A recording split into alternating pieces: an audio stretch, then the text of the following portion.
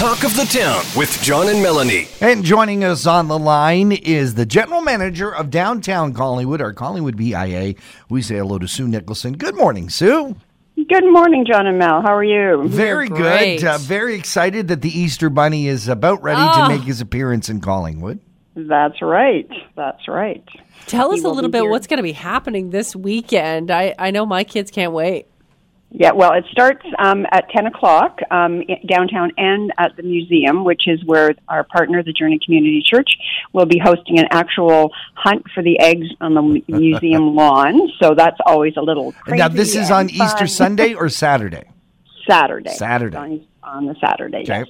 So that will be, they have lots of activities as well as the hunt, and it's timed so the little ones go out so they don't get run over by the big kids, and so well organized. And then we invite everyone to come down to the activity center by the town hall, and we will have face painting there from You Pick Parties.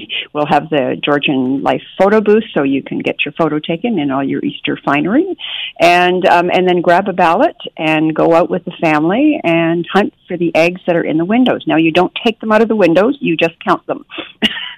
And when you count these eggs, then you go and whoever's the most accurate?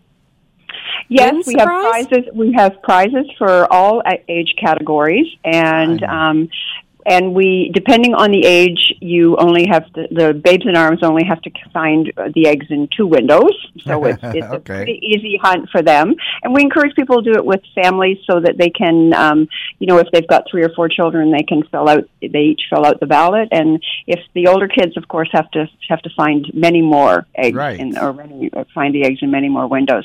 And then we gather them all up, and then after the Easter holiday weekend, we'll be notifying everyone of who's won. Very excellent. Cool. Now, when we're meandering throughout downtown, there's also an opportunity to take some photos as well. That's right. We have 2 spring Easter photo booths, and then, of course, the new sign that we have in front of your building, the Hope sign, which is great for the Easter weekend because we're all hoping for a lot of things. Better times ahead. Better times ahead, and hope for the Easter weekend, and hope we win the lottery. All those fun things.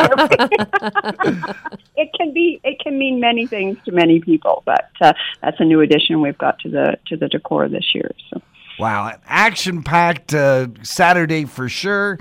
And then, of course, it's going to be busy all weekend because this is springtime. Folks are coming downtown again to just kind of do some window shopping.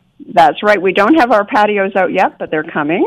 And then, of course, the stores are just chock full of spring goods, decor items for your home, outdoor and indoor, and all sorts of new fashions for the ladies and the men. Fantastic.